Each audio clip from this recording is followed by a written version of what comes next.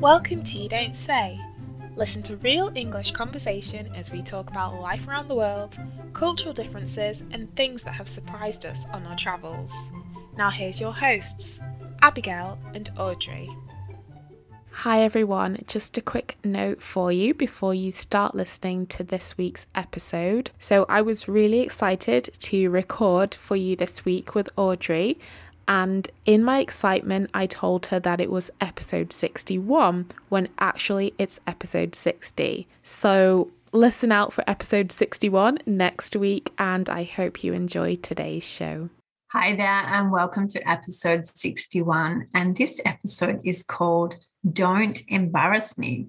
So the reason for this title is we're talking about how we have changed our personalities and grown as people as we've traveled the world and had to overcome different situations.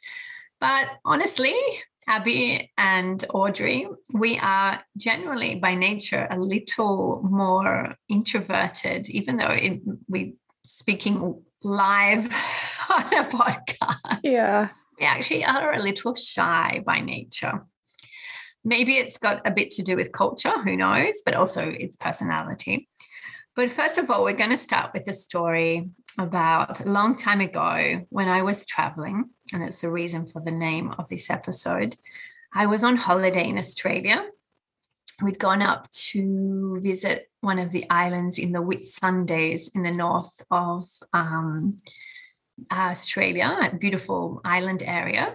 And I don't remember exactly what the problem was, but I think it was something to do with the flight connection.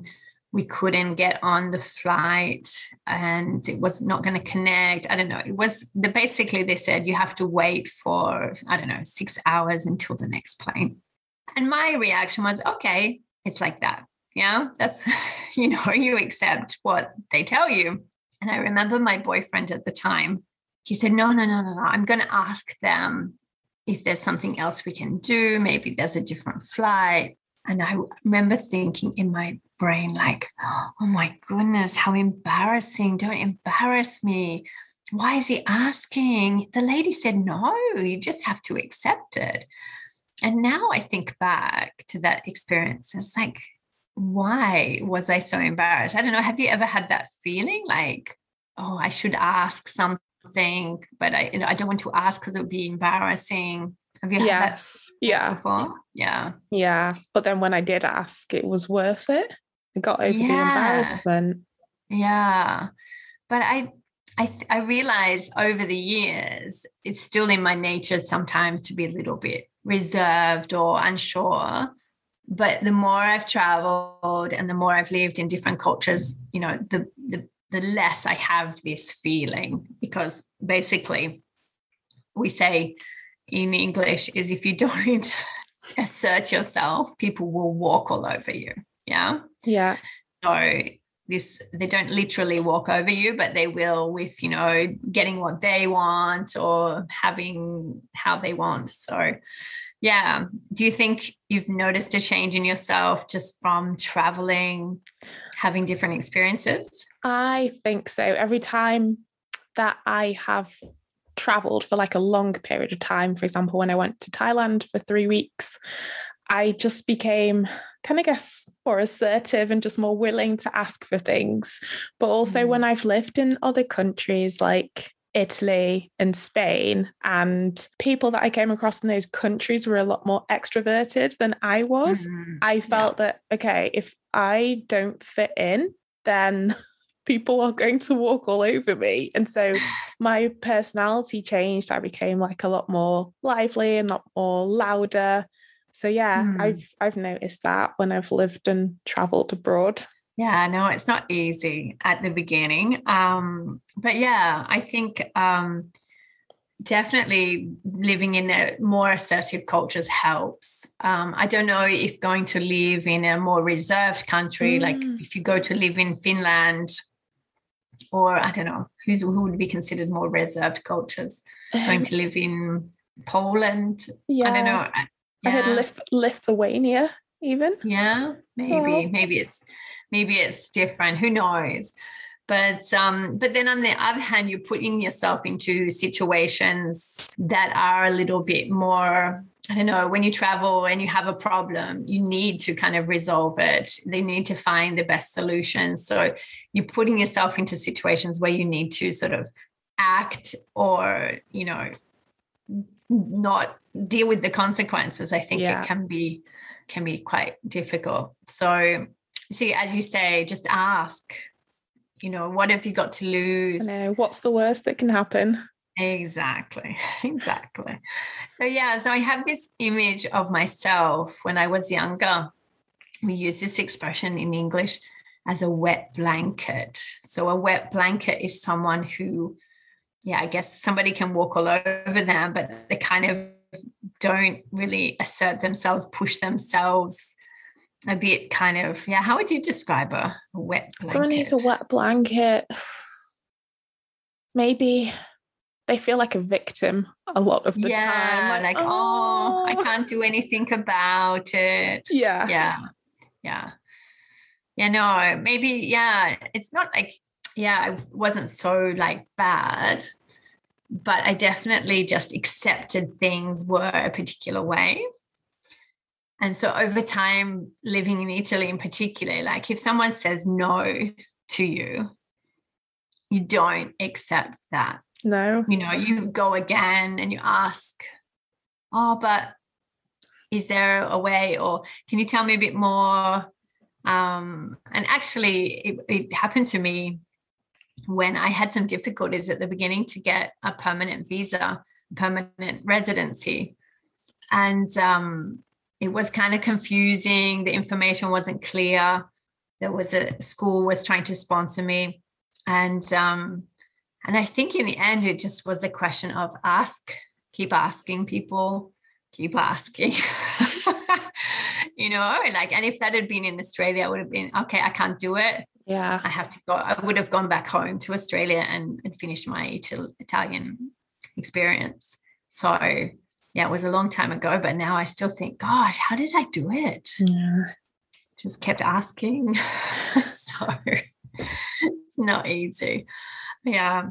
And then also, then you go to some of the other cultures where, like, for example, the negotiating on price, the haggling. Oh, my goodness. How do you manage that kind of thing? You just reminded me of when I moved out to China and I was told, like, in certain places you really need to haggle. Like you cannot get away without haggling because you will be overcharged, and also it's just part of the culture. So be things like, I don't know, going to the markets to buy things and being told a ridiculous price, and you would see a lot of tourists just accepting that price. But I had to learn to be like, no, that's too expensive, and just haggling for about 10 minutes to buy something. But the feeling, like, do you feel like nervous about it? I would get nervous before going, nervous when it started, but the feeling that I had when I finished haggling and I got something for a good price, the right price, was amazing. So then that pushed me to just keep doing it more and more and more. I think the big breakthrough with that for me was when somebody explained to me that it's not just about the price, it's about the relationship with the person. So it's part of the culture to kind of, they enjoy that kind of interaction, and that interaction gives you a connection with the other person, you know, like you have to almost enjoy it as like connecting with that other culture in that way. So that helped me to kind of, you have to embrace it rather than exactly the initial resistance we have in our cultures to be like, oh no, it's so embarrassing.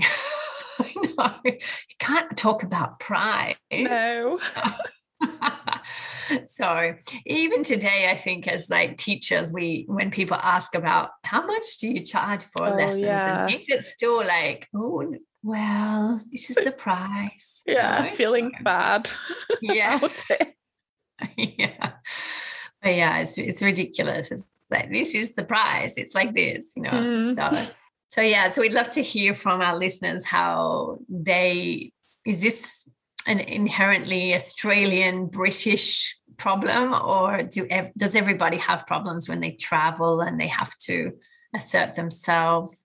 Have you found maybe, honestly, maybe the older you get, the more mature you get, it gets easier too? No? Yeah, I think it does. More experiences you have as well as you get older.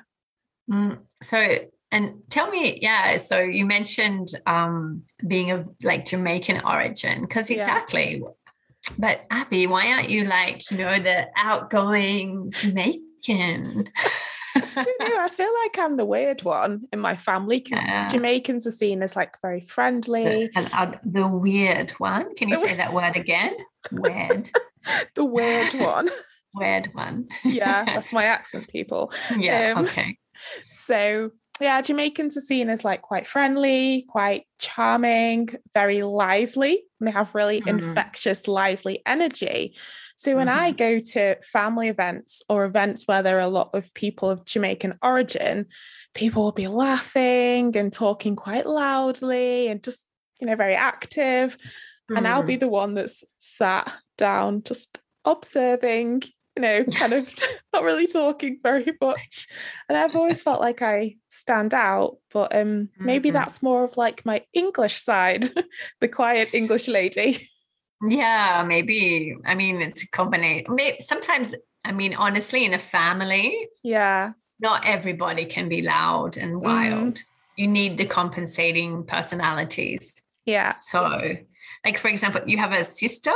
Yeah. 2 sisters, yeah. 2 sisters. What are they like? One of them, she's I would say like she can be like quite lively, energetic when she's around a lot of people. And the other one, she's a little bit like me. She's quiet, reserved. Yeah. So maybe like, sometimes like my children, like one is a bit wild and the other one is more quiet and reserved. So they compensate for each other. So I don't know. My brother and my sister, I don't know. I think we're quite similar. Now that I think we had different interests. Like my brother was into sport, I was into studying, but personality, I don't know. But anyway, probably over time, I think the traveling is being the big difference for me. It's like, everybody needs to do it because it just opens up and pushes you beyond your limits, doesn't it? Yeah, pushes you definitely outside of your comfort zone as well. Yeah, no. So cool. So I think we could have a great discussion with our listeners about this. So we might have to organize a chat, like a live chat about it too. So stay tuned on the Facebook group and Instagram, because we might announce something, because it would be quite cool. I think it would be great. Chat with everybody about this feeling. So stay tuned, everybody. And by all means, we'd love to hear from you. Let us know how you think you've grown as a person, maybe even just by learning English, how that process of speaking in a different language can really build your confidence or not. But over time, I think it does, doesn't it? Because you can be a different person, express yourself in different ways. So, So we'd love to hear from you, and we'll speak to you soon. Okay, bye. Bye.